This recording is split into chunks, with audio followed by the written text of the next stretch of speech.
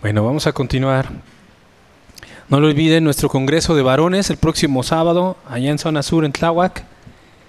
El tema, cómo amar a tu esposa, un tema muy importante.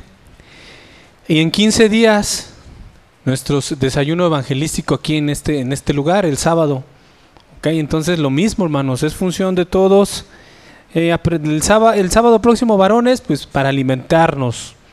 Es bendición para los matrimonios, incluso para los solteros, ¿no? Aunque no estén casados, pues tienen que saber los parámetros que tiene Dios para la familia, ¿no? Porque hay parámetros bien establecidos y la sociedad está cambiante constantemente, ¿no? Hoy escuchaba a un pastor que enseñaba que una de las propuestas de ley es que la familia sea democrática. No sé si han escuchado eso, pero una de las propuestas que se dan es que en un hogar la cabeza no esté en uno, como lo es siempre el varón, el papá, ¿no? Sino que una de las torceduras que están haciendo los hombres es que la familia debe ser democrática y en la democracia todos opinan, ¿no? Entonces todos van a votar, el papá, la mamá, 1, 2, 3, 4 hijos, entre todos va a ser como un congreso, ¿no? Y van a votar, ¿están de acuerdo? ¿Quién está de acuerdo y quién está en contra? Y entonces las decisiones contrariamente al modelo que Dios estableció. Entonces, el ir a estos congresos y a esta palabra que se nos da, fija bien los pilares de la familia conforme Dios la diseñó, porque el enemigo no descansa, el mundo no descansa en trastornar los principios bíblicos y lo van haciendo sutilmente van trabajando. Entonces es muy importante que acudamos a los congresos que van enfocados, como en este caso, a los varones, a los padres, y también en 15 días, acuérdense, predicar, traer el evangelio a una persona, un familiar que no conozca de Cristo, invítale un café, un pan, y que reciba el mensaje de salvación, el pan espiritual y el pan de comida, ¿no? Ok, hermanos, entonces vamos a continuar. Vamos a abrir nuestras Biblias en la primera carta de Juan, en el capítulo 1, en el versículo 1, y les voy a leer los primeros 4 versículos, que son los que hemos estado estudiando las últimas 3 semanas. Dice así: palabra de vida. Lo que era desde el principio, lo que hemos oído, lo que hemos visto con nuestros ojos, lo que hemos contemplado y palparon nuestras manos, tocante al verbo de vida. Porque la vida fue manifestada y la hemos visto, y testificamos y os anunciamos la vida eterna, la cual estaba con el Padre y se nos manifestó. 3. Lo que hemos visto y oído, eso os anunciamos, para que también vosotros tengan comunión con nosotros, y nuestra comunión verdaderamente es con el Padre y con su Hijo Jesucristo. Estas cosas les escribimos para que vuestro gozo sea cumplido. Aquí nos quedamos. Entonces, hemos estado hablando de nuestra genuidad con Cristo, de ser genuinos en Cristo, así se llama nuestra serie de toda esta primera carta. Y recordamos que el apóstol Juan nos está mostrando quién es Jesús. Nos habla de esa realidad viviente, de ese verbo de vida, de esa palabra de vida. Y se acuerdan que dijimos, en estos 4 versículos vemos 3 hechos. El primer hecho es que esa palabra de vida que es Jesús se reveló, se manifestó, de una o de otra manera se manifestó al hombre, ¿no? Porque Jesucristo se revela, se manifiesta. Después decíamos, esa palabra de vida que es Jesús se experimenta, porque no basta nada más con que haya sido revelado. O sea, no nada más es, yo sí sé que existe Cristo y ya, yo sí he leído la Biblia y ya se me reveló que Jesús murió en la cruz y que resucitó, ya. No, sino que la palabra, veíamos hace 8 días, va más allá, quiere que experimentemos al verbo de vida. ¿Y qué es experimentarlo? Decíamos, cuando nacemos de nuevo. Cuando tú y yo nacemos de nuevo, cuando creemos, nos arrepentimos de nuestro pecado, nos hacemos participantes de la naturaleza divina, nacemos de nuevo y formamos parte del cuerpo. Entonces, a partir de ahí, de que tú naces de nuevo, estás experimentando a Dios. ¿Se acuerdan que les decía?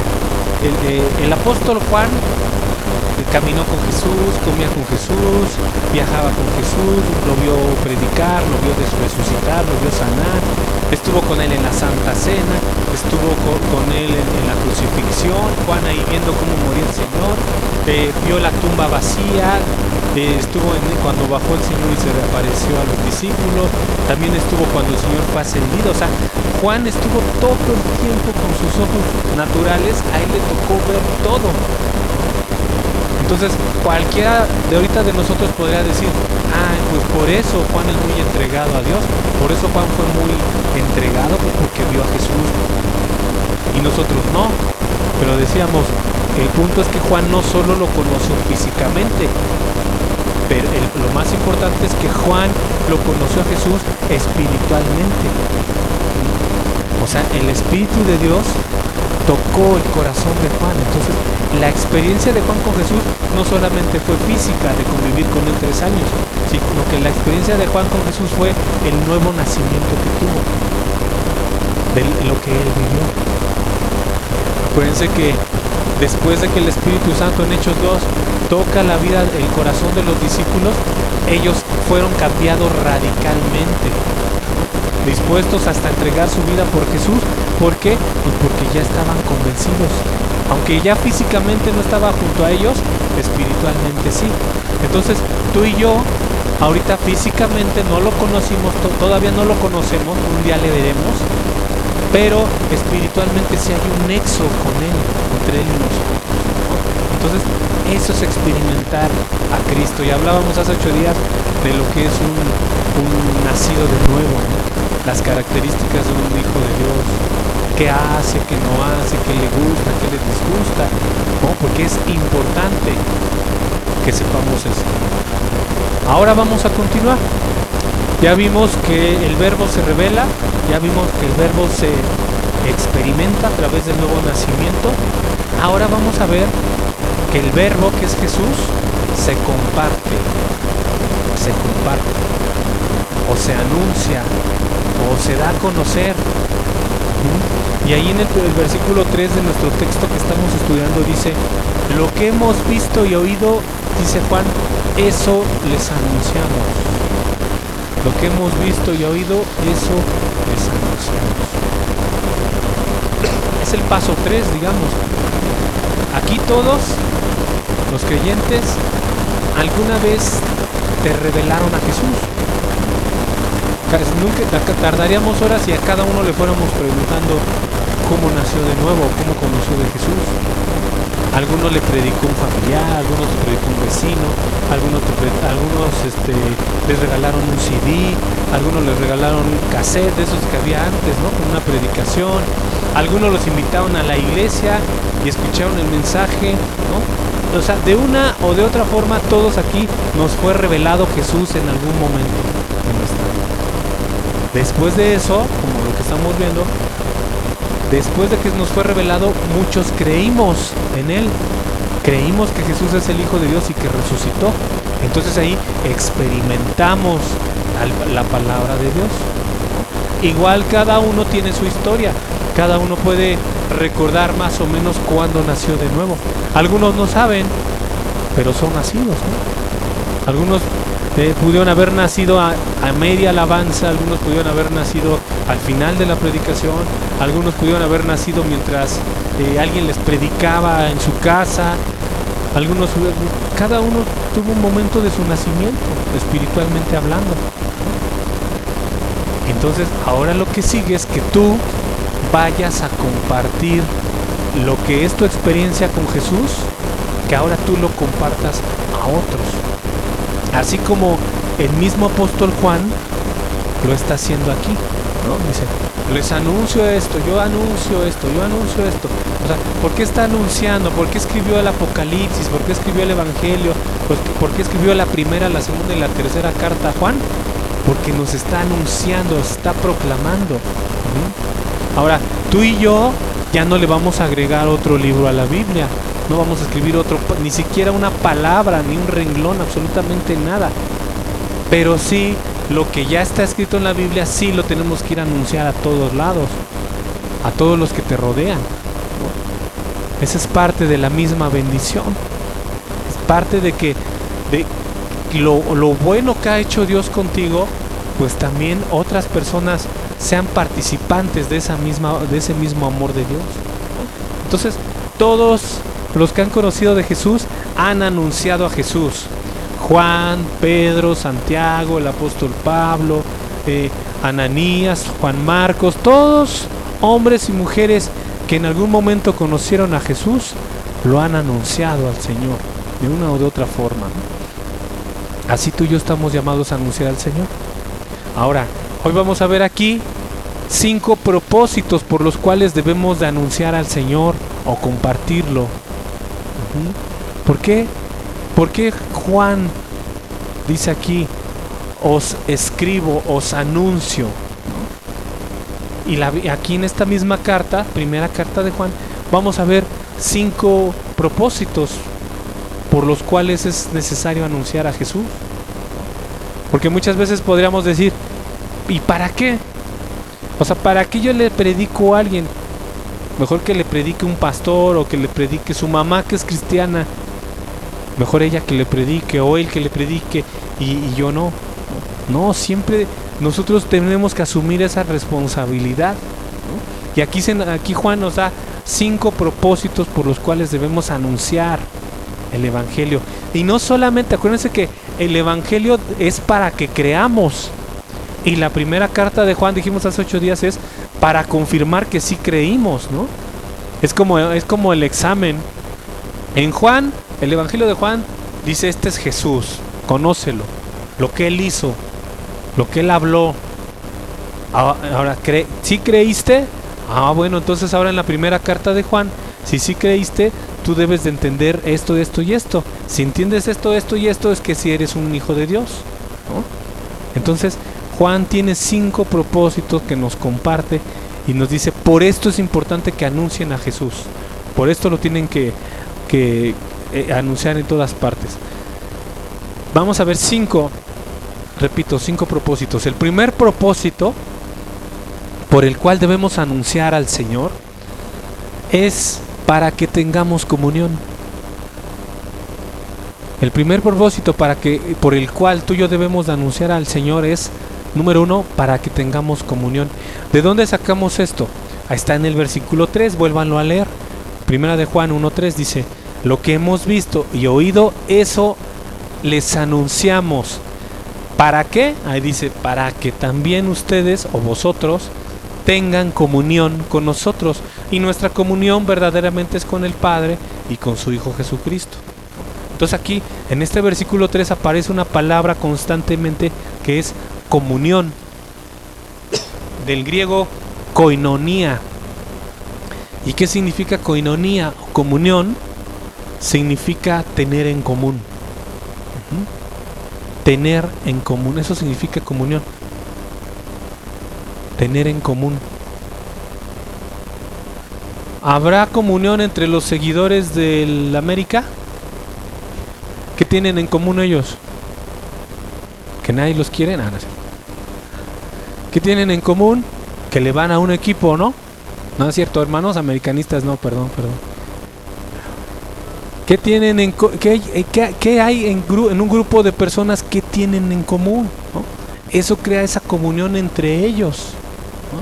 Quitémonos de la mente así como un cassette, quítate la comunión de la primera comunión de la Iglesia Católica, que vas con tu librito y te dan la Eucaristía. Quitémonos esa idea, ¿no? La palabra comunión es tener algo en común. Todos los que estamos aquí venimos de contextos diferentes, de edades diferentes, de muchos lugares, de muchas formas de pensamiento, ¿no? Pero tenemos algo en común, todos los que estamos aquí. ¿Cuál es eso que tenemos en común? ¿O qué es eso que tenemos en común? Que hemos creído en Jesucristo, que hemos creído el Evangelio. Eso hace que tú y yo tengamos algo en común. Y por eso debe de haber esa unión entre nosotros. Aquí Juan dice, yo les predico, les anuncio esto, para que así como el Padre tiene comunión con el Hijo, el Hijo tiene comunión con nosotros, con los discípulos, así todos ustedes tengan comunión con nosotros. O sea, al final se hace toda una comunidad, ¿no?, que es la iglesia con Dios. Eso es la iglesia. Entonces, eso es lo que nos tiene en común a todos nosotros aquí, ¿no? Y nos separa del resto del mundo. Porque ponte a pensar, cuando tú no eras cristiano, ¿qué hacías? ¿Qué estabas haciendo a esta hora, por ejemplo? Casi la 1 de la tarde. ¿Qué hacías cuando no conocías de Cristo, cuando no te congregabas? ¿Te ibas levantando a lo mejor? O bueno, hace una hora que te habías levantado, te estabas preparando, o te estabas en la barbacoa ahorita, o en el fútbol, o no sé qué afición o qué gustos tenga cada quien, pero estaban allá, ¿no? Entonces tú veías, a lo mejor tú en aquellos años veías pasar a una persona con su corbata y con su Biblia, que iba caminando, y lo veías y pues lo veías, decías, él de seguro va a su iglesia, no tiene nada que ver conmigo. Por ejemplo, les decía hace rato a los hermanos servidores, cuando sales de tu casa a las 8 de la mañana o 7, o algunos, dependiendo de dónde vivas, ¿no? Por ejemplo, yo ahorita salí de mi casa, iba bajando una vecina en pants, así, ya saben, toda, ¿no?, con su perrito, y me ve, nos ve a nosotros y yo con mi corbatita y todo, ¿no? Entonces, ¿qué pensará esa vecina? ¿A dónde van estos, no? Domingo tan temprano, cuando podrías estar en tu casa calientito, en tu camita, viendo Chabelo y haciéndote algo para desayunar muy rico. No, mira, ya se van, ¿no? Ahí van muy bañaditos, con su limón en la cabeza. Y ¿a dónde van, no? Entonces hay una separación. La gente te ve y te dice, ellos van a su templo, ¿no? Así dicen incorrectamente, porque no es al templo donde vamos, ¿no? Ellos van a su culto, dicen, ¿no? Y hay una separación entre ellos y nosotros, ¿no? Entonces, nosotros es donde se muestra esa comunión. Cada uno de los que estamos aquí de su colonia salió y llegó aquí porque tenemos eso en común, que es el creer en Cristo, el amor a Cristo. Y eso nos separa del resto de la sociedad, ¿no? Entonces, eso no quiere decir que estemos en contra de la sociedad, hermanos, aguas, ¿eh? O sea, no, porque eso ya sería sectarismo, así de apártate y no le hables a nadie. No. Estamos en el mundo, pero fuera del mundo. ¿Por qué estamos? Porque estamos en este mundo y andamos en este mundo y subimos y bajamos y trabajamos y estudiamos y vamos al mercado y vamos al cine y vamos aquí y vamos allá, pero no somos del mundo, ¿no? Entonces, tú y yo tenemos una comunión entre nosotros porque hemos creído en Cristo, ¿no? Entonces, dice, voy a leer un versículo paralelo que es 2 de Pedro 1:4. Hace no mucho vimos 2 de Pedro. Entonces, 2 de Pedro 1:4 dice, por medio de las cuales nos ha dado preciosas y grandísimas promesas para que por ellas lleguen a ser participantes de la naturaleza divina, habiendo oído de la corrupción que hay en el mundo a causa de la concupiscencia, ¿no? Entonces, 2 de Pedro 1:4 nos habla que los cristianos, los que han creído en Jesús, son participantes de la naturaleza divina. Y aquí la palabra participante en griego es koinonos, que significa ser asociado, socio, compañero, cómplice, participante, partícipe, ¿no? Entonces, en 1 de Juan se usa la palabra koinonía y en 2 de Pedro se usa la palabra koinonos, o sea, tiene exactamente el mismo origen, que significa unión, comunión, tener en común, cómplices, participantes, socios, asociados. Todo eso significa esa palabra, ¿no? Entonces, tú y yo estamos llamados a tener comunión entre nosotros, porque al mismo tiempo tenemos comunión con Cristo, quien tiene comunión con el Padre, de tal manera que ya se vuelve toda una unión entre nosotros, ¿no? Tú tienes que tener comunión con tu hermano que está a tu derecha, a tu izquierda, como tendrías comunión con el mismo Pedro si estuviera aquí, ¿no? Con Juan, con Santiago, con Pablo.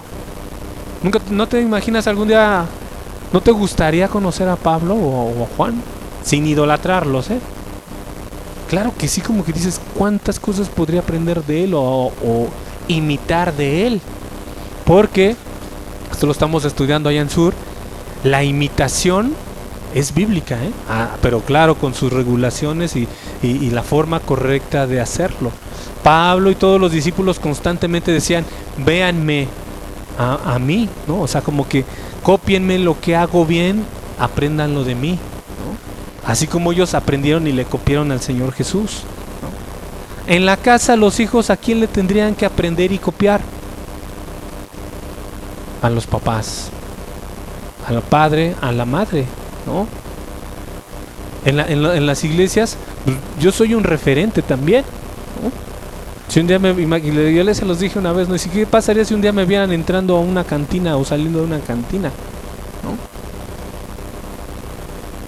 Entonces, pues como que ¿cómo? O sea, es un referente, ¿no? Entonces no debería de. Igual en la casa, nuestros hijos ven y copian nuestras actitudes como padres, ¿no? Y así hay una imitación constante. Los discípulos, ellos son ejemplo para nosotros, de su forma de actuar, de su forma de vivir la vida, ¿no? Entonces, tú y yo tenemos ya esa comunión entre nosotros. Por eso es importante que no baste nada más con, yo les digo salúdense, ¿no? Cuando acabamos la alabanza o cuando nos vamos. Despídete de tu hermano, dale un abrazo y está bien, así debe de ser, pero eso es lo menos que puede haber entre nosotros, un saludo. O somos poquitos aquí y era para que nos supiéramos los nombres de todos. ¿Quién se sabe los nombres de todos los hermanos que están aquí? ¿No? Pues a veces se los dejo de tarea. Apréndanse los nombres. Yo sé que todos se llaman hermanos y hermanas y con eso no hay falla, pero apréndete su nombre. Involúcrate un poquito más. Aquí hay muchas hermanas y hermanos que están enfermos o tienen un familiar enfermo. Eso está en la oración, por ejemplo, ¿no? Hay hermanos que están preocupados. A lo mejor hay un hermano que está puede perder su trabajo, por ejemplo, o no sé, ¿no? Y a lo mejor tú no vas a poder ayudarlo, ¿no? Pero sí puedes darle una palabra de lo mucho que ya has aprendido de la palabra de Dios. Y si le puedes dar una exhortación, y si le puedes dar una palabra, o si le puedes dar un ánimo, ¿no? Eso no le toca al pastor, eso les toca a los ya como hermanos, ¿no? A lo mejor no puedes con todos, pero a lo mejor Dios te acerca a uno, o tú te puedes acercar a uno o a dos y orar por él y darle ánimos, ¿no? Si no lo has visto, dile, ¿por qué no has venido? ¿Estás bien, hermano? A lo mejor no te va a contar todo el problema a detalle, pero tenemos que involucrarnos un poco entre nosotros, porque tenemos algo en común, y eso en común es Cristo. Cuando todos estemos allá, como dice el canto, cuando allá se pase lista, vamos a estar otra vez los hermanos allá. Entonces vamos a seguir conviviendo entre nosotros, ahora en la presencia de Dios ya constante y directa en su presencia, ¿no? Y vamos a tener que seguir teniendo comunión entre nosotros y aprendiendo entre nosotros y aprendiendo más y más y más de Dios, ¿no? Entonces, desde ahorita empecemos a hacer eso, a vivir el reino de Dios aquí en la tierra. Cuando Jesús vino dijo, el reino de los cielos se ha acercado, o sea, el rey que es Jesús se acercó al hombre, ¿no? Y todos los que atrajo hacia él tenemos comunión entre nosotros. Entonces, hermanos, esa es la primera razón por la cual tenemos que anunciar el evangelio y anunciar la palabra de Dios. Vamos a pasar al punto número 2. Segundo punto de por qué tenemos que dar a conocer la palabra de Dios. Dice, eso está en el versículo 4 de ahí de primera de Juan 1:4, dice así: estas cosas les escribimos, ahí está diciendo, esto se los tengo que escribir, ¿para qué? Para que vuestro gozo sea cumplido. Para que vuestro gozo sea cumplido. ¿Y qué es el gozo? Piensa un poquito, reflexiona, ¿cuándo estás gozoso? ¿En qué momento estás gozoso? ¿Cuándo estás alegre, gozoso? ¿En la quincena? en el aguinaldo. Ya viene el Buen Fin, a lo mejor nos adelantan medio aguinaldo. ¿Cuándo estamos gozosos? O cuando viene un amigo, un familiar que no has visto, te pones gozoso, ¿no? Es otro ejemplo, por ejemplo. Pero nosotros como hermanos también tenemos otro gozo, aparte de eso que te acabo de decir, que te puede dar gozo, ¿no? Ver a un amigo, ver a un familiar. Ese gozo es Cristo también. Así como Cristo es el que produce la comunión entre nosotros, hay otra cosa que produce, Cristo también es lo que produce, es gozo entre nosotros. Y es que hay que entender una cosa, el ser humano fue creado desde el principio como un ser social. ¿A qué me refiero con esto? No me estoy metiendo en psicología, ni en sociología, ni en humanismo, porque si bien esas ciencias así lo dicen, la Biblia desde Génesis, desde el origen, dijo Dios, no es bueno que el hombre esté solo. O sea, Dios desde que creó al hombre se dio cuenta que el hombre no puede vivir aislado de otras personas. El hombre está diseñado para vivir en sociedad. Entonces, como Dios vio que no era bueno que el hombre estuviera solo, creó ayuda idónea para él, que fue la mujer. Y en ese momento se crea el matrimonio.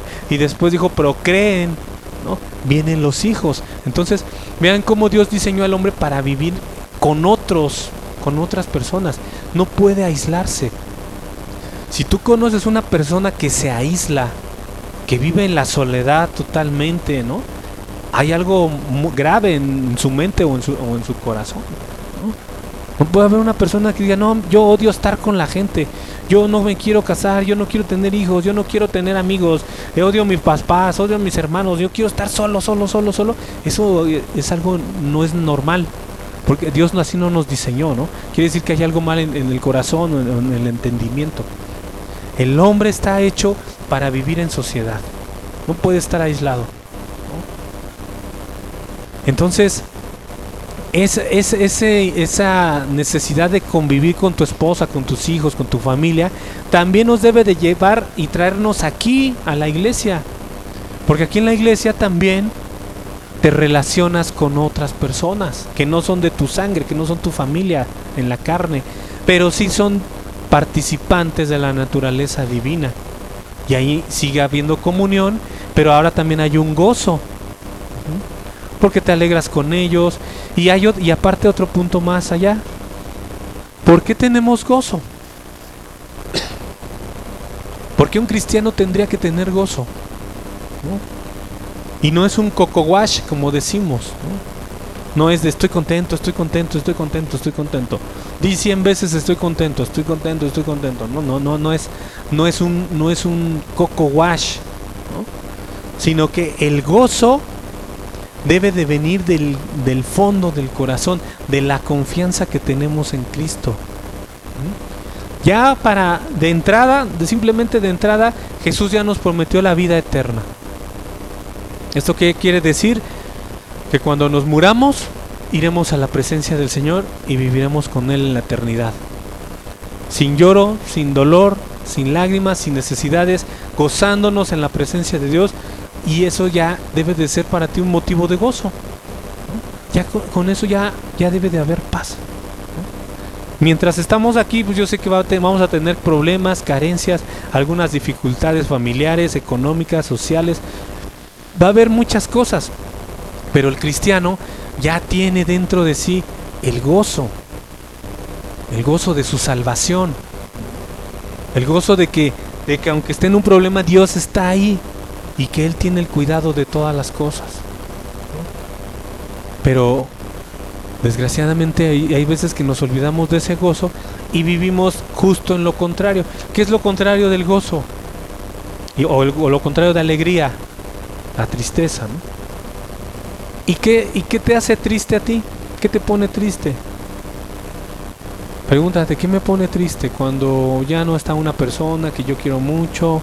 ¿Qué te pone triste? Cuando se va la luz. ¿Qué te pone triste? Cuando se acaba la quincena. ¿Qué te pone triste? Cuando estás enfermo, ¿no? Pero ¿saben una cosa? La tristeza en el hombre vino por causa de ¿qué creen? ¿Se acuerdan cuando hablábamos de la enfermedad? Y que dijimos, la enfermedad y la muerte entraron en la vida del hombre por causa del pecado, ¿no? Cuando Adán y Eva desobedecieron a Dios, por esa, la consecuencia de eso fue que del pecado fue precisamente la enfermedad y la muerte. De igual forma, hermanos, la tristeza entró por el pecado también. Antes de que Adán y Eva pecaran en el huerto del Edén, ellos vivían en comunión con Dios y vivían sin tristeza. No tenían ninguna carencia, porque el Señor los sustentaba. Él era su todo para ellos. Y convivían con Él y platicaban con Él y estaban trabajando en un huerto y tenían todo lo que necesitaban. Cuando entró el pecado, entonces es cuando también entra la tristeza y la aflicción y el tronarse los dedos y las preocupaciones entraron en ese momento, ¿no? ¿Se acuerdan que cuando desobedecieron a Dios se dieron cuenta que estaban desnudos? Entró la preocupación, el miedo, se fueron a esconder para que Dios no los viera y no los regañara, y ahí es donde el hombre empieza a tener este tipo de actitudes, ¿no? Entonces el pecado fue la causa de que el hombre no tenga una felicidad plena en su vida y en su corazón. Entonces, ¿qué es lo que hacemos nosotros al venir a Cristo? ¿Por qué se nos anuncia Cristo? Gozarnos, como si en nuestra vida la volvieran a poner como al principio, cuando Adán y Eva no pecaban, ¿no? Hasta Génesis 2. Ese es el propósito también de anunciar la palabra, que tú busques el gozo en Cristo, ¿no? Porque si no buscas el gozo en Dios, en Cristo y en su palabra, ¿a dónde vas a ir a buscar el gozo? O la alegría. Dice por ahí las frases de esas que mandan mucho ahora por Face y por WhatsApp y de esas frases motivacionales, ¿no? Yo me acuerdo mucho de una que decía, sea como sea, corre al encuentro de la felicidad. Y cosas así. Y la pregunta sería, ¿y cómo le hago para ir a la felicidad? ¿No? ¿De dónde obtengo la felicidad? ¿A dónde busca el hombre la felicidad? ¿Qué es lo que te hace feliz? Porque en ese buscar la felicidad es muy probable que te puedas perder. Porque muchas veces en nuestra naturaleza caída, lo que nos produce felicidad es muy similar a un pecado, por ejemplo, ¿no? Unos dicen, la riqueza no es la felicidad, pero ¿cómo se le parece, no? Entonces, en ese buscar la riqueza, podrías caer en la avaricia y pecar, por ejemplo. Amar a alguien, ¿no? Ahí encuentro la felicidad, con mi media naranja. Y si esa persona te falla o te engaña, ¿no? Se fue la tristeza, ¿no? O por llegar más allá caes en fornicación, ya pecaste, ¿no? Y así todas las cosas. A mí me da alegría irme los viernes al antro con mis amigos, que trae como ahí yo soy gozoso, ¿no? Ahí sí alabo, ahí sí bailo y todo. Estás muy inclinado, probablemente a punto de pecar, ¿no? De perder el control, de alcoholizarte, de fumar, de echarte un cigarro de marihuana o qué sé yo, y pues también vas a pecar, ¿no? Vas a empezar a hablar de más, a ofender, a decir albures, a decir cosas, y vas a pecar, ¿no? Entonces, ¿dónde está la felicidad verdaderamente? ¿No? Porque si la felicidad la encuentra el hombre en un pecado, pues va a durar un instante nada más, ¿no? Por eso se dan las adicciones.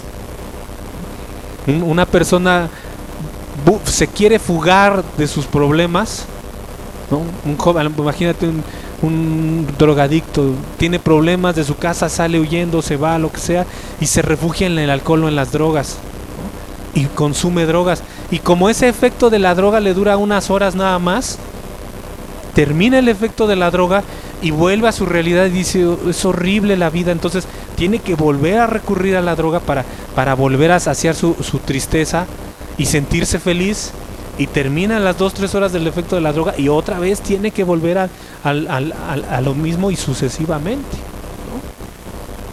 ¿no? Y eso crea una adicción en la persona.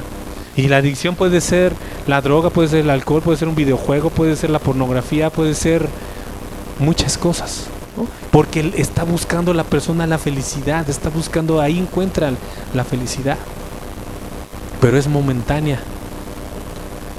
La verdadera felicidad entonces está en la eternidad de Dios. Vamos a ver un ejemplo en Hebreos 11:23. Hebreos 11:23. Un ejemplo de esto que les digo. Hebreos 11:23 con Moisés dice: por la fe Moisés, cuando nació, fue escondido por sus padres por 3 meses, porque le vieron niño hermoso y no temieron el decreto del rey. Por la fe Moisés, hecho ya grande, rehusó llamarse hijo de la hija de Faraón, escogiendo antes ser maltratado por el pueblo de Dios que gozar de los deleites temporales del pecado. Repito eso, que gozar de los deleites temporales del pecado, teniendo por mayores riquezas el vituperio de Cristo que los tesoros de los egipcios, porque tenía puesta la mirada en el galardón. Porque tenía puesta la mirada en el galardón. Vean entonces aquí, hermanos, como Hebreos 11:23 al 26 nos da un mini resumen de Moisés, ¿no? Y habla de cómo fue salvado de las aguas. Acuérdense que el nombre Moisés significa eso precisamente, salvado de las aguas. Y que había un decreto de matar a los niños varones, así como en los tiempos del Señor Jesús, un tiempo de matar a los menores de 2 años. En los tiempos de Moisés también Faraón mandó a matar a los varones porque estaba creciendo mucho el pueblo de Israel, de Dios, el pueblo de Israel. Entonces lo guardaron, lo escondieron, y narra la historia en Génesis que la hija del faraón, acuérdense que el faraón era, para los hombres era el dios en la tierra prácticamente, faraón era lo máximo, un dios. Su hija levanta a Moisés y lo cría como su hijo. Entonces prácticamente Moisés fue un príncipe su vida en su infancia, ¿no? Tuvo todo lo que cualquier hombre hubiera querido tener: riqueza, ¿no? Reconocimientos, un futuro totalmente asegurado, ¿no? Propiedades, sin problemas. El faraón le hubiera dado una provincia a Moisés. Moisés, ¿te quieres quedar con la provincia de tal? Vuélvete rey de allá, y como si nada, ¿no? O sea, Moisés tenía todo para vivir una vida de rey, una vida feliz, como lo que estamos viendo, ¿no? A Moisés se le pudo dar una vida de felicidad absoluta en los ámbitos del hombre, ¿no? En los estándares del hombre: riqueza, mujeres, fortuna, poder, todo lo que había en aquellos tiempos. Sin embargo, dice aquí en el versículo 24 de Hebreos 11 que Moisés rehusó llamarse hijo de la hija de Faraón, o sea, dejó de ser un príncipe y prefirió ser maltratado con los esclavos, ¿no? Imagínate que en la mente humana dirías: qué tonto eres, Moisés. Tienes todo para ser feliz y renuncias a todo eso y te vas con los esclavos a que te maltraten, a que te flagelen, a que te pongan a trabajar jornadas extenuantes, a no tener nada. ¿Por qué? ¿Por qué, Moisés? O sea, estás dejando ir la felicidad a cambio de la angustia y de la tristeza, ¿no? Pero aquí la respuesta en el 26: Moisés tenía por mayores riquezas el vituperio de Cristo que los tesoros de los egipcios. Entonces tú, hermano, debes aprender de esto que cuando busques la felicidad o el gozo, no los busques en los tesoros de los egipcios ni en el pecado, porque eso es súbito. El pecado solamente trae placer por unos instantes, a la vista, al paladar. El pecado nada más aparenta darte una felicidad temporal, pero destructivamente, ¿no? Tienes que ser como Moisés, poner tus ojos en las riquezas eternas que están en Cristo. Dice aquí mismo en este versículo, porque Moisés tenía puesta su mirada en el galardón, que es Jesús. Y ahí es donde la felicidad, la verdadera felicidad es eterna. Salmo 16:11. Salmo 16:11 dice: me mostrarás la senda de la vida, en tu presencia y plenitud de gozo, delicias a tu diestra para siempre. En tu presencia y plenitud de gozo, delicias a tu diestra para siempre. Entonces, hermanos, el anunciar la palabra de Dios es, cuando tú predicas, cuando tú anuncias la palabra de Dios, estás dando gozo, estás sembrando semillas que le van a dar felicidad absoluta a una persona. El evangelio falso de la prosperidad da palabras para crear felicidad momentánea, ¿no? En una iglesia de falsa de prosperidad te dicen: tienes deudas, tienes problemas económicos, pues dame 1,000 y el Señor te dará 10,000, ¿no? Das 100,000 y el Señor te dará 1,000,000. Da 1,000,000 y el Señor te dará 1,000,000,000, ¿no?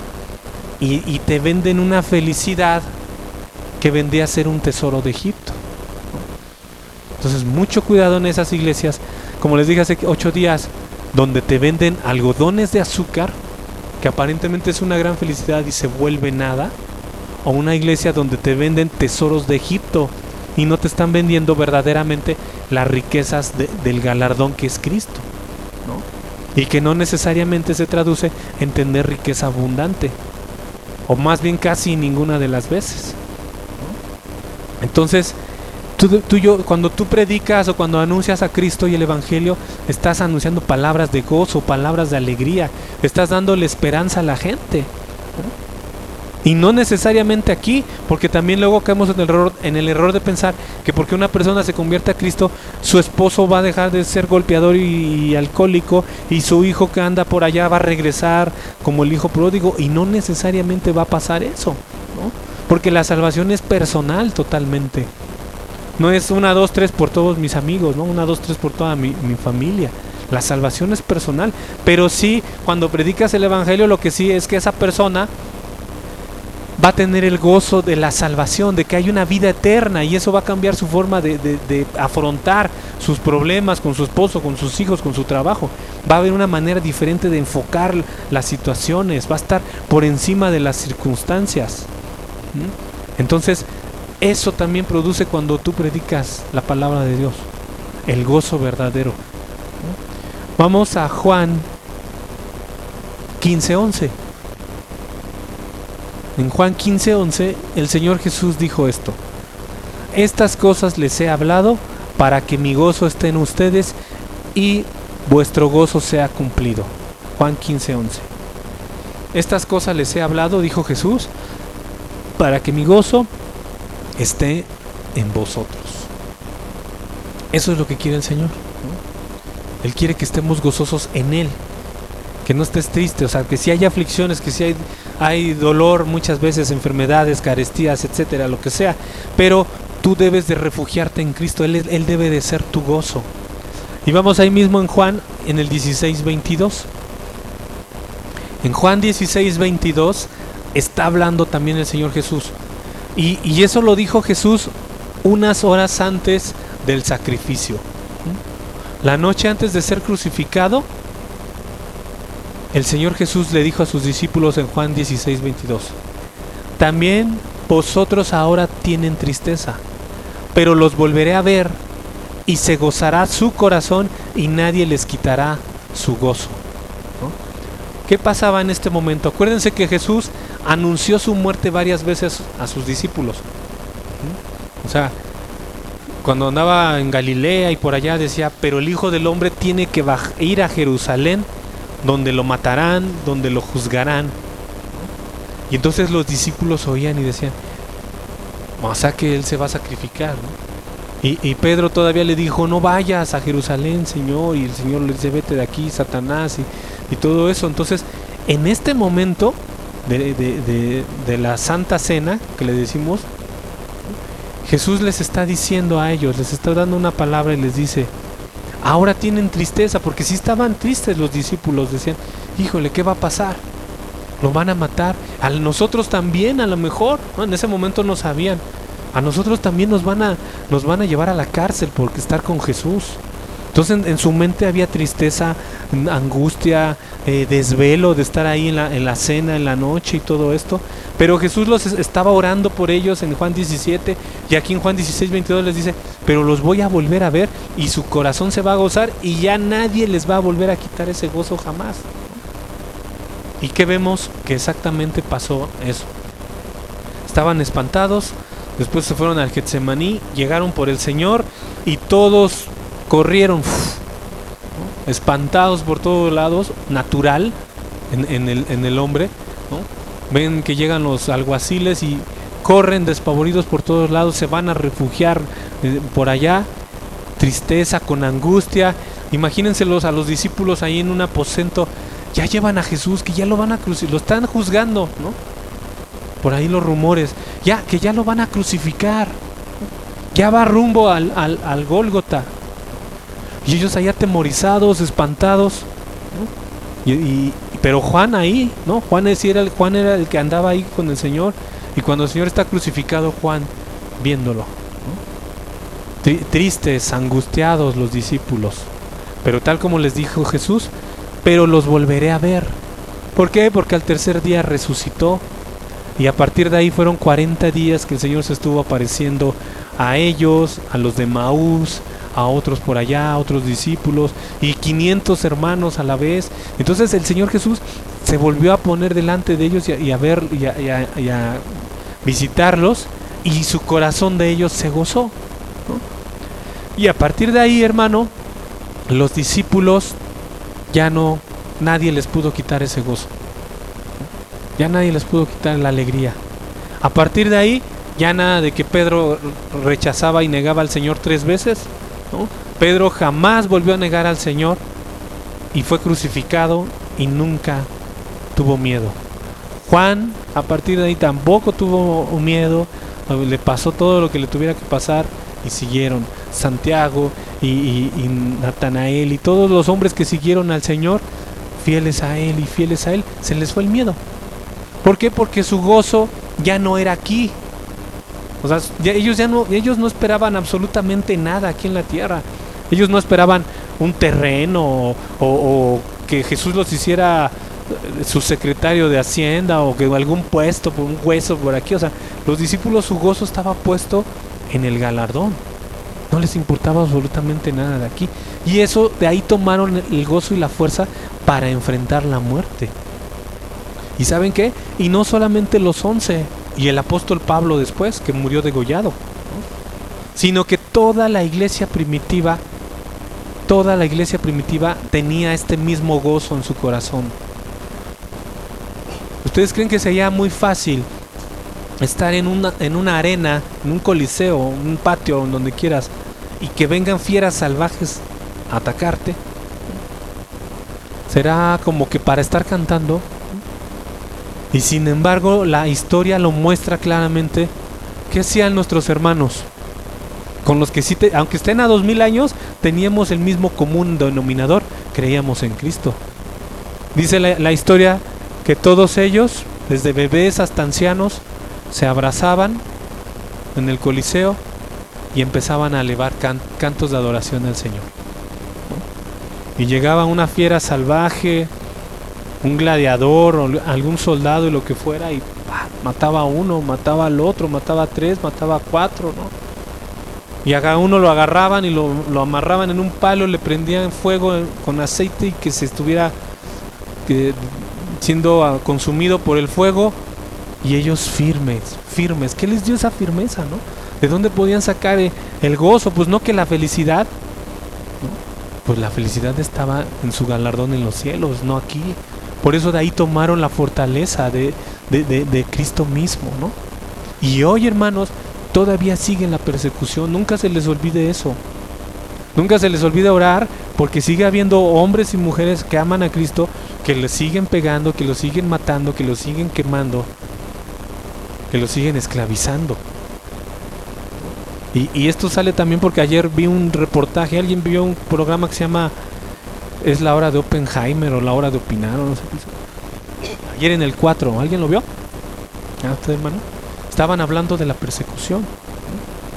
estaban hablando y salió una escritora, no eran cristianos, los que estaban hablando ahí son reporteros, y decían, la persecución es algo que está ahí, pero como que no lo ven, como un secreto a voces, como se dice, ¿no? O sea, los gobiernos de todos los países no hacen absolutamente nada y están matando gente. Los únicos que están ahí son Amnistía Internacional, que tampoco son cristianos, pero es un grupo que lucha por los derechos humanos, ¿no?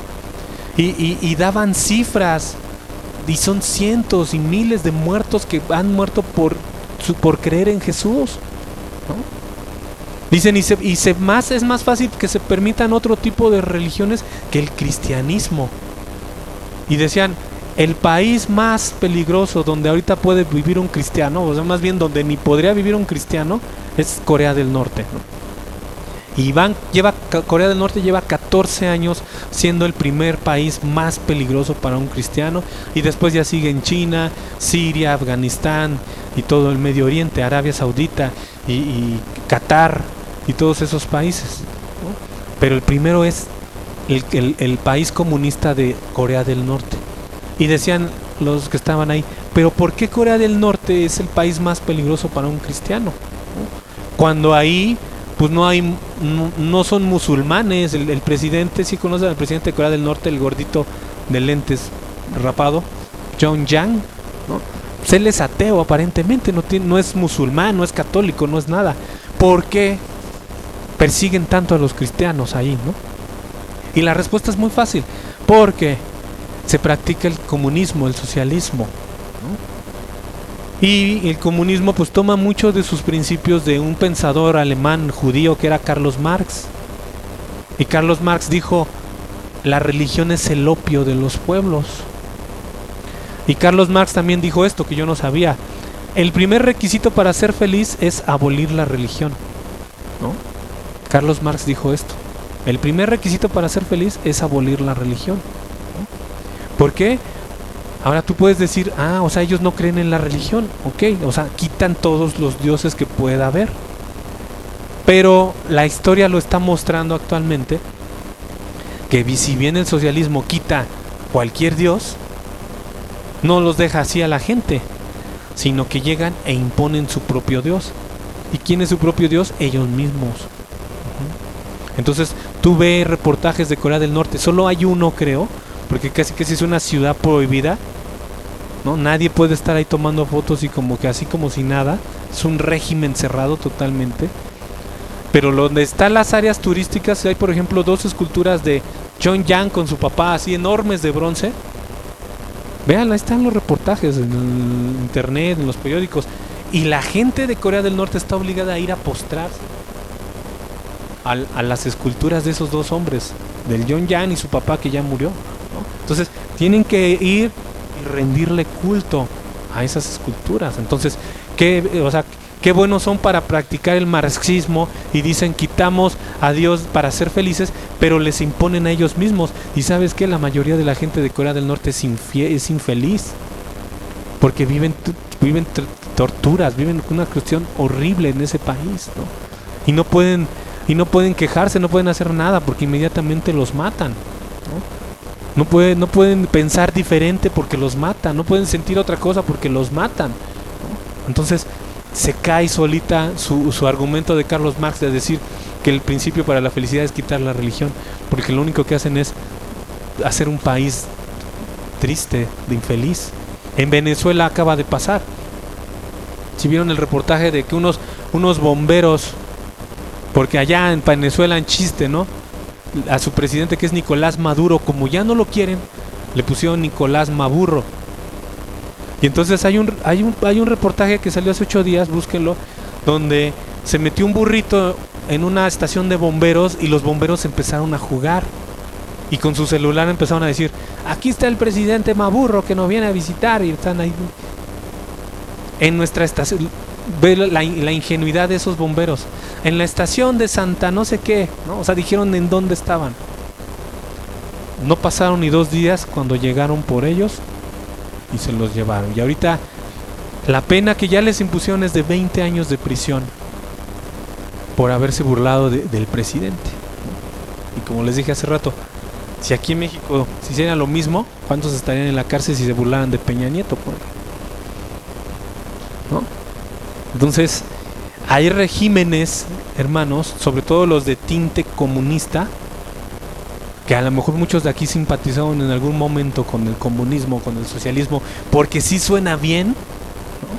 Sí suena bien, la verdad, pero vemos que también es un instrumento para alejar a Dios de la vida del hombre. Entonces, sobre todo en esos regímenes que son muy estrictos en el comunismo y en el socialismo, imponen sus propios dioses, de manera que tienen que venerar a Hugo Chávez, tienen que venerar a Nicolás Maduro, tienen que venerar Mao Zedong en China. Es un ángel para ellos, casi, ¿no? El chino ese que vivió hace unos años, que está en sus monedas. Es un dios para ellos, y Fidel Castro dentro de poquito va a ser un dios en Cuba, y el Che Guevara ya lo es, y todos esos hombres los levantan al nivel de dioses, ¿no? Y en eso la gente también alcanza, según, a encontrar su felicidad, ¿no? Entonces Jesús nos dice: estas cosas les hablo para que mi gozo esté en vosotros y vuestro gozo sea cumplido. Y el apóstol Juan también nos dice eso, de alguna forma. En el versículo 4 Juan dice: estas cosas se las escribo para que vuestro gozo sea cumplido. ¿Qué cosas? Todo lo que estamos estudiando de la palabra, el evangelio, las bienaventuranzas, todo lo que está aquí en tu Biblia es para que tú te goces, para que encuentres la verdadera felicidad, aún en medio de una aflicción.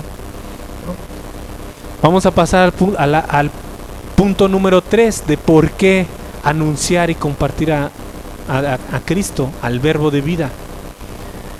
Y el punto número 3 está en Primera de Juan 2.1. Primera de Juan 2.1 dice: hijitos míos. Acuérdense que cuando Juan dice hijitos míos, no es porque Juan sea su padre espiritual.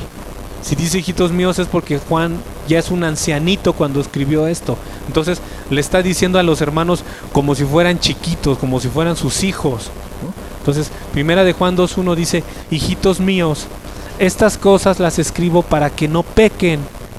Y si alguno hubiere pecado, abogado tenemos para con el Padre, a Jesucristo el justo. ¿Qué es el pecado? Todos lo sabemos, ¿no? Pero vamos a repasar. ¿Qué es el pecado? El pecado, hermanos, es todo aquello que va en contra de la voluntad de Dios. El pecado es hacer, decir, no decir algo que tú sabes que Dios no está de acuerdo con eso. Entonces, aquí Juan nos está advirtiendo: esto que les estoy explicando es también para que no pequen. Porque el creyente, el cristiano, ahora goza de una nueva naturaleza. El cristiano no quiere decir que el cristiano ya nunca más va a volver a pecar, porque el que dice que no peca es un mentiroso, lo hemos estudiado, ¿no? Pero lo que sí podemos decir es que el cristiano ya no debe de permanecer en un pecado. Podría caer en un pecado, pero no de permanecer en ese pecado durante semanas, meses, quizá años. Porque entonces dirías una de dos: o no ha nacido de nuevo, o no tiene absolutamente ninguna comunión con Dios. Y como el pecado engendra pecado, y un pecado más grande engendra un pecado más grande, y exponencialmente así hasta que la persona es destruida. Entonces dices, un cristiano no puede permanecer. Pero ¿saben una cosa? Muchas veces nosotros como cristianos no hemos asimilado esto y pensamos que es imposible pasar por encima del pecado. Muchas veces pensamos que eso solamente es para los santos y no para nosotros, ¿no? Pero la Biblia nos dice al revés: todos están llamados a ser santos. O sea, no solamente no debe pecar el pastor, no solamente no debe de pecar el líder de alabanza, el líder de oración, sino que toda la iglesia, nadie debe de pecar. Bien, vamos a leer Romanos 6.20. Romanos 6.20. Vamos a ver Pablo cómo lo explica aquí en Romanos. Romanos 6.20 dice así: porque cuando eran esclavos del pecado, eran libres acerca de la justicia. Y aquí me detengo. Cuando eran esclavos del pecado, eran libres acerca de la justicia. O sea, antes de que tú conocieras de Cristo, de que fueras libre en Cristo, eras esclavo del pecado. Y eras libre acerca de las cosas de Dios. Entonces, por eso, como te dije hace un rato el ejemplo, ¿no? Tú antes de conocer de Cristo, pues veías a gente con Biblias en la mano, tú veías a gente oyendo alabanzas, gente que iba a la iglesia, y tú los sentías apartados de ti, decías, ellos no tienen nada que ver conmigo, ¿no? ¿Por qué? Porque eras libre de la justicia, eras libre de las cosas de Dios, ni te importaban, ni te interesaban, ni nada. Esas cosas son aparte de mí, porque tú eras esclavo del pecado, ¿no? O sea, tú solamente te la pasabas complaciéndote a ti y a tu carne. Tengo hambre, tengo sueño, tengo necesidades sexuales, quiero esto, quiero aquello. Entonces solamente te la pasabas satisfaciendo tu vida personal, tu ego, tu soberbia, todo tú, todo el tiempo tú, ¿no? Y todo lo que tenía que ver con Dios, allá, lejos, por otro lado, ¿no? Dice ahí, pero ahora que ya estamos en Cristo es al revés, hermanos. Ahora eres libre del pecado, o sea, tú ya no tienes que mantenerte en ningún tipo de pecado, porque ahora ya eres libre en Cristo.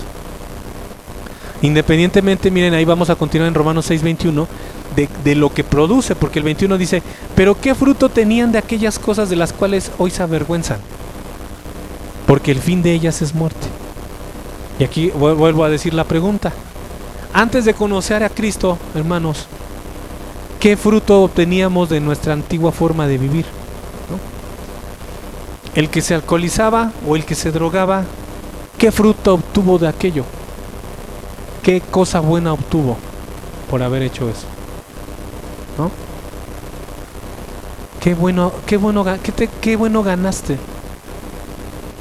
Y dice aquí, de las que ahora te avergüenzas, ¿no? Porque ahora que estamos en Cristo te debe de avergonzar el que tú hayas maltratado a tu mujer, el que tú hayas andado en la juventud drogándote o alcoholizándote o fornicando por aquí, fornicando por allá. Eso ahora en Cristo dices, me avergüenzo, Señor, perdóname, no lo vuelvo a hacer, no lo quiero volver a hacer, ¿no? Entonces dice, qué bueno sacabas de ahí, ¿de qué te servía andar en eso? Dice ahí en el mismo 21, el fin de ello es muerte. 22, pero ahora han sido libertados del pecado y hechos siervos de Dios, y tienen por fruto la santificación.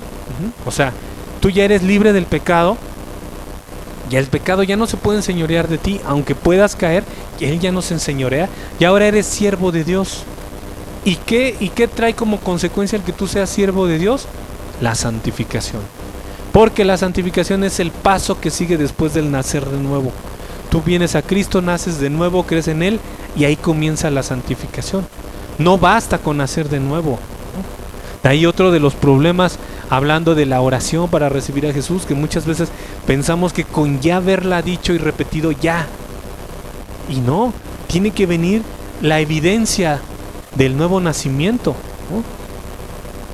Así como, ¿se acuerdan cuando hablamos de la evidencia? ¿Qué es cuando nace un bebé, lo primero que hace el bebé, qué es? Llorar, hacerse popó, vomitar, ¿no? Y empieza su vida y empieza a crecer y empieza a gatear y después empieza a caminar y después, o sea, nació, hay una evidencia, ¿no? En el nuevo nacimiento igual, no nada más nace y se queda ahí estático, sino que viene todo un procedimiento, y el fruto de ese nacimiento es que esa persona se va santificando. Y santificación no es otra cosa que guardarse para Dios, apartarse para Dios, eso es santificarse. O sea, hacer las cosas como Dios manda, dice tu abuelita. ¿Por qué no hacer las cosas como Dios manda? Eso es santificarse. Hacer lo que a Dios le agrada. Entonces, en ese tenor, hermanos, tú y yo ya no tenemos por qué permanecer en un pecado. Y si estás en él, salte de ahí. Hay un ejemplo muy gráfico que es la imagen del elefante en el circo. ¿Alguien lo ha leído o visto? Dicen, un elefante en un circo está cautivo. Lo tienen ahí porque lo usan para entretener a la gente, ¿no? ¿Y qué mantiene a ese elefante ahí en el circo? Cuando es un animal de 4 o 5 toneladas, enorme, que tiene una fuerza increíble en su trompa, en sus patas gigantescas, ¿no? ¿Y cómo puede ese enorme animal estar cautivo en un circo? ¿Y saben qué es lo que mantiene cautivo a ese pobre elefante? Un grillete que está en su patita, una cadena que está alrededor de su pata, o el sonido de un látigo, ¡paz!, del domador. Y eso es lo que mantiene al elefante sumido y cautivo, ¿no? Cuando hasta muchas veces esa cadena, ¿no?, ni siquiera está sujeta a ningún lado, ¿no? O está sujeta a un vil palo por ahí. Y el elefante, sin embargo, sigue esclavo. Dice, no, pues estoy esclavizado, tengo la cadena, no me puedo mover. Cuando basta que el elefantito hiciera así su patita para darse cuenta de que nada lo está esclavizando, ¿no? Y que se puede ir, ¿no? El cristiano, hermanos, muchas veces vive así, ¿no? Como está en este cuerpo carnal, piensa que no puede con el pecado, ¿no? Y vive engañado como el elefantito con la cadena.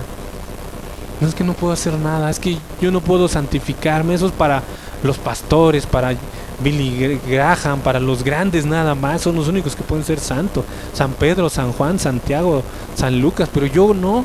Y no es cierto, ¿no? El llamado de los apóstoles, el llamado de la palabra de Dios es: santifíquense todos, empiecen a andar una vida en Cristo. Y es que no puedo, es que la carne es débil, es que mis necesidades fisiológicas, es que mi necesidad económica, y pues eso es la cadenita que tenemos, ¿no? Somos libres, somos totalmente libres en Cristo, ¿no? Y si no entendemos, si no consideramos, dice el apóstol Pablo, consideraos, ¿no? O sea, ten por cierto esto que te estoy diciendo. Si no lo consideramos así, entonces siempre vamos a ser unos cristianos enanos, ¿no? Siempre vamos a ser unos cristianos sin santidad, que no vamos nunca a dar el primer paso porque siempre nos va a dar miedo. No puedo, no, es que no es para mí, esto es muy elevado para mí, cuando ya eres libre.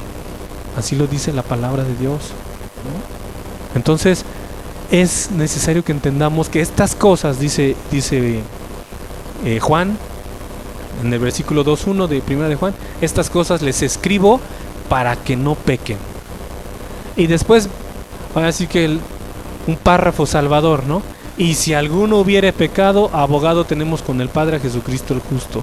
Sí, porque sí es factible que pequemos en algún momento de nuestras vidas. Pero si llegáramos a pecar, Cristo está intercediendo por nosotros, ¿no? O sea, fíjate, en la muerte de Cristo tú y yo nos identificamos en su muerte y Él perdona nuestros pecados.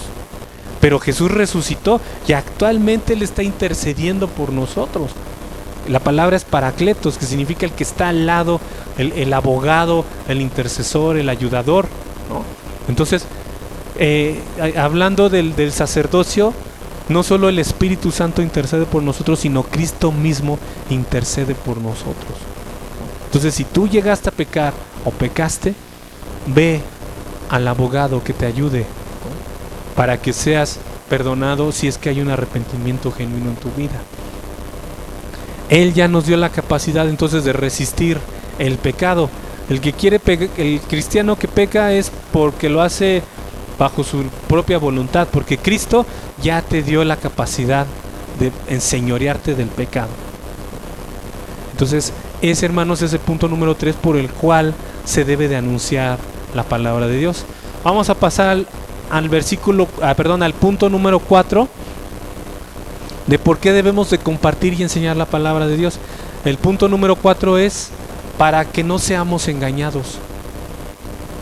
Tú estás llamado a compartir la palabra de Dios para que no te engañen a ti y no engañen a los que están a tu alrededor. Vamos a 1 de Juan 2.26. 1 de Juan 2.26 dice así: os he escrito esto sobre los que os engañan. Os he escrito esto sobre los que os engañan. Y aquí entramos a este punto del engaño. El que no tiene conocimiento es muy fácil de engañar. Dice un refrán popular: el que no conoce a Dios, a cualquier piedra se le hinca, ¿no? Entonces, si nosotros no sabemos distinguir lo que a Dios le agrada y lo que a Dios no le agrada, pues nos van a engañar muy fácilmente, ¿no? Actualmente, hermanos, vivimos una generación, ahorita el tiempo que nos toca vivir a nosotros, es una generación donde no hay absolutos. O sea, donde algo no es la verdad absoluta. Por decir un ejemplo, antes el padre era la cabeza del hogar, era una verdad absoluta. Hoy no es así. Hoy puede ser la mujer, hoy puede ser la abuela, hoy puede ser el abuelo. O como les dije hace un momento, hoy puede levantarse un tipo de familia democrática donde entre todos eligen o deciden algo. Entonces hoy ya no hay absolutos, ahora es muy amplia la manera de entender algo. Antes el matrimonio era hombre-mujer, punto. Era un absoluto. Hoy, al pasar las generaciones, otra generación y otra generación, todo se va haciendo más ligero y hoy ya no es un absoluto. Ahora ya se vale él con él, ella con ella, él pero ya es ella con él que ya se hizo él, pero ella que no es él, no sé cómo esté todo eso. Una cantidad de aberraciones así que ya no se entienden ni entre ellos mismos, ¿no? ¿Por qué? Porque ya se hizo más amplio el parámetro entre lo correcto y lo incorrecto, ¿no? Entonces, la actualidad de la generación es que ya no hay absolutos, ya todo es, dicen por ahí, ¿no? Nada es verdad, nada es mentira, todo depende del cristal con que se mira, y ahora ya todo puede ser bueno, todo puede ser malo. Si yo prefiero ser mujer, está bien; si yo prefiero ser perro, está bien; si yo prefiero ser árbol, está bien, y todo se tolera, ¿no? Todo se tolera. ¿Por qué? Porque ya no hay absolutos, ya todo es muy amplio el margen. Pero así como eso está pasando en el mundo, hermanos, la desgracia de todo esto es que eso también se está metiendo a la iglesia. Entonces, en la iglesia tampoco hay absolutos, y en la iglesia también se está abriendo al mundo en toda su amplitud, ¿no? Entonces, cuando se dice, es que el hombre es la cabeza de la mujer en la familia, a muchas iglesias cristianas también ya están empezando a decir, no, espérate, no seas radical, no seas tan estricto en tu interpretación de la Biblia, ¿no? La Biblia se tiene que ir amoldando a los tiempos modernos. ¿Han escuchado eso? La Biblia se tiene que ir amoldando a la actualidad. No es lo mismo los tiempos de Pablo que los tiempos de nosotros. Entonces la Biblia tiene que evolucionar, dicen estos hombres, ¿no? Como si la santidad tuviera que evolucionar, o como si Dios no fuera perfecto y tuviera que ir cambiando de año en año, ¿no? Cuando Él es el mismo ayer, hoy y por los siglos, ¿no? Él no cambia, Él es absoluto y Él es santo, santo, santo, y su ley, su palabra permanece para siempre, ¿no? Sin embargo, el hombre quiere, cada generación va adelgazando la Biblia y va siendo más amplio, ¿no? Y es que hay una alabanza de reggaetón cristiano. Pues ¿cómo reggaetón si es un ritmo erótico que asemeja el coito entre un animal y un perro y una perra? ¿Y cómo es posible que no sea cerrado? O sea, tenemos que ampliar nuestro horizonte y no ser radical en las cosas de Dios, ¿no? Entonces, ahí es donde el enemigo, Satanás, encuentra un terreno fértil para introducir falsas doctrinas. Y dicen los teólogos contemporáneos, hermanos, que no hay otro momento de la historia como este que estamos viviendo donde más falsas doctrinas predominan en la iglesia, ¿no? Porque en los tiempos de Juan eran los gnósticos los que decían que Jesús no era hombre y que Jesús era Dios, y los que decían que Jesús era un Dios y no era un hombre. Sobre ese tipo de problemas había doctrinales en los tiempos de Juan, en los tiempos de Pablo, pero actualmente predominan doctrinas falsas a diestra y a siniestra por todos lados, ¿no?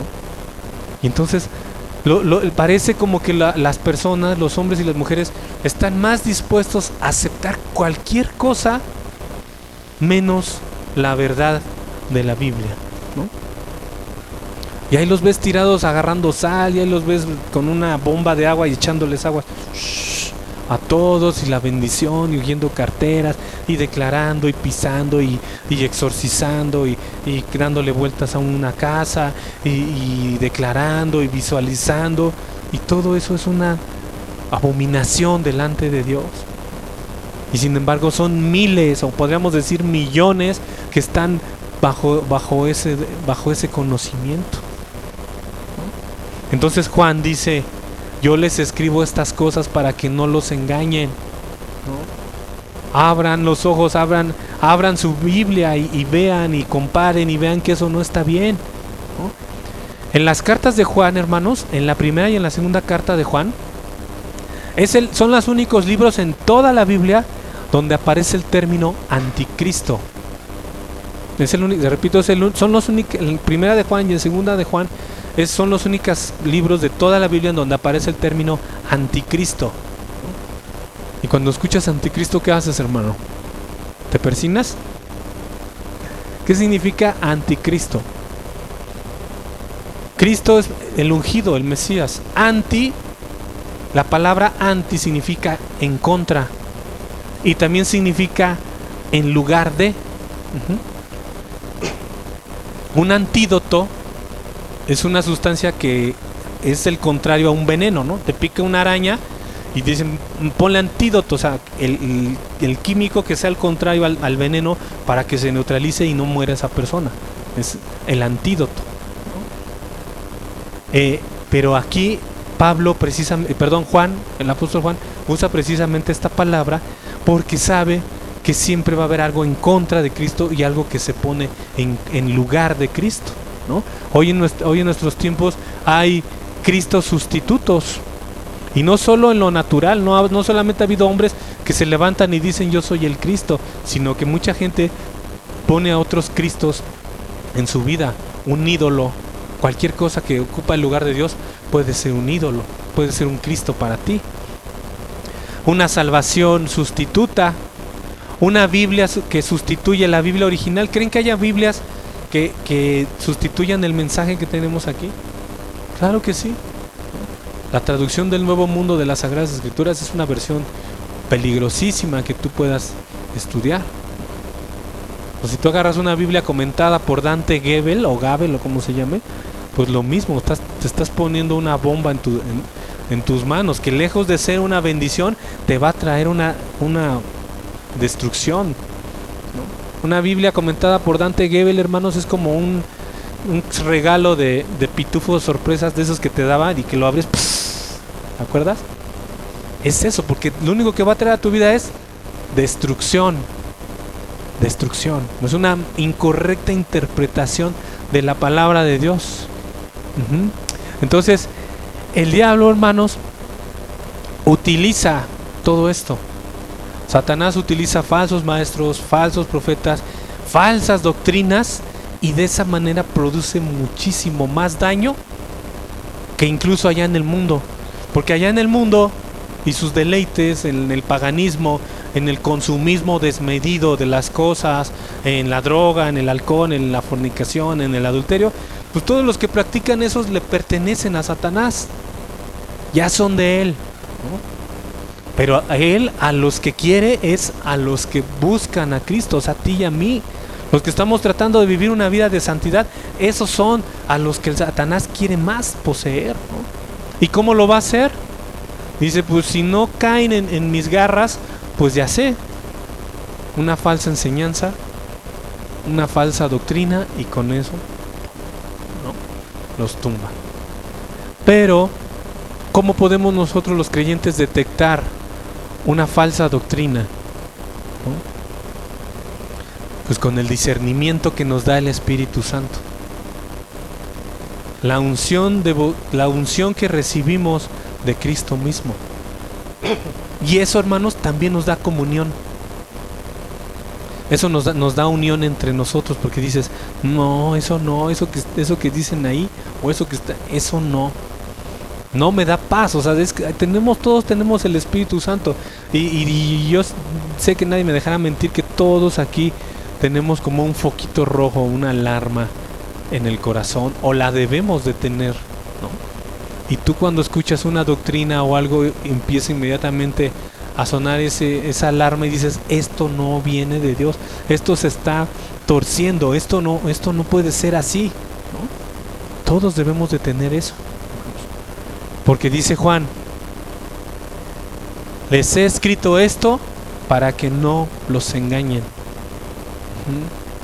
Y por último, el último punto por el cual escribió Juan esto para que no nos engañen está en 1 de Juan 5:13. 1 de Juan 5:13, que dice, estas cosas les he escrito a ustedes que creen en el nombre del Hijo de Dios, para que sepan que tienen vida eterna y para que crean en el nombre del Hijo de Dios. Este punto 5, que es para que sepamos que somos salvos, es toda la predicación que les di hace 8 días exactamente, ¿no? Que, ¿se acuerdan que les dije? El Evangelio de Juan nos muestra a Jesús para que creamos en Él. Y la primera carta de Juan es como decir, si creíste de verdad, porque si creíste de verdad tienes que andar así, así, así y así, como un examen, ¿no? Primera de Juan.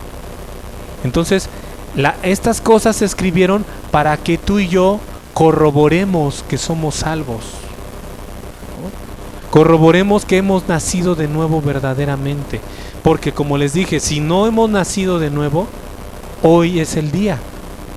Hoy todavía la cruz de Cristo está ahí, ¿no? Como dice Marcos Vidal, su costado sigue abierto, ¿no? O sea, su sangre sigue limpiando pecados, su sacrificio sigue vigente.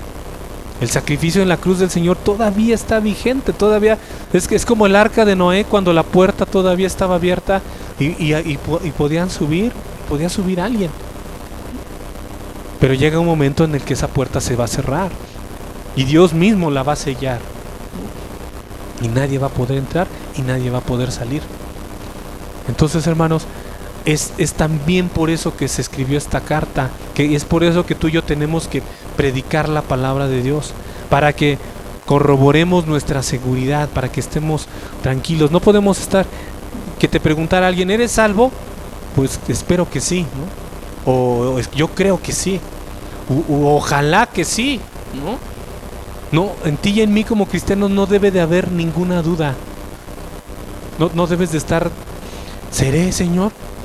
¿Seré salvo? ¿No seré?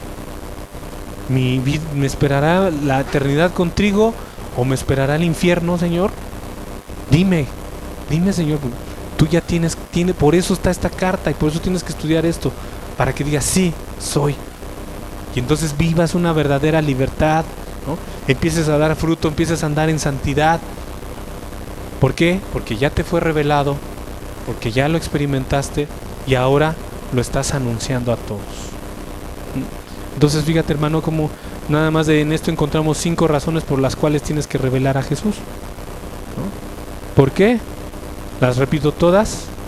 Para que tengamos comunión entre nosotros y con Dios. 2, para que tengamos gozo en Cristo. 3, para que no pequemos.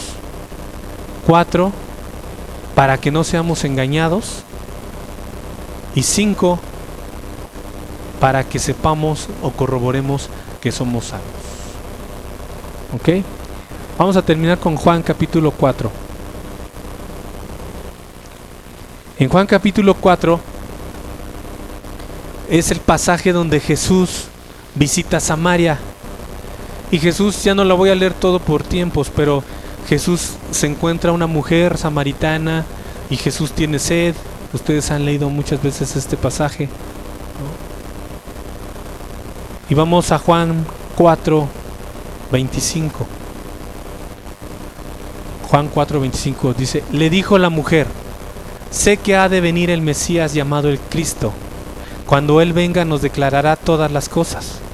Jesús le dijo en el 26, yo soy el que habla contigo. Vámonos al 28. Entonces la mujer dejó su cántaro y fue a la ciudad y dijo a los hombres, venid, ved a un hombre que me ha dicho todo cuanto he hecho. ¿No será este el Cristo? Entonces salieron de la ciudad y vinieron a él. Tú y yo, hermanos, somos como esa mujer samaritana. Somos como esa mujer samaritana porque El verbo que es Jesús se nos reveló. Después ya tuvimos una comunión con Él. Nacimos de nuevo, creímos en Él. Ahora lo que sigue es como esa mujer, ir a decirle a otros, venid y vengan a ver al Mesías. O sea, vengan y experimenten el nuevo nacimiento en Jesús, ¿no? Porque eso nos va a traer comunión, gozo, santidad a nuestras vidas. ¿Ok? Vamos a orar, hermano. Cierra tu Biblia, tu cuaderno, y vamos a cantarle al Señor.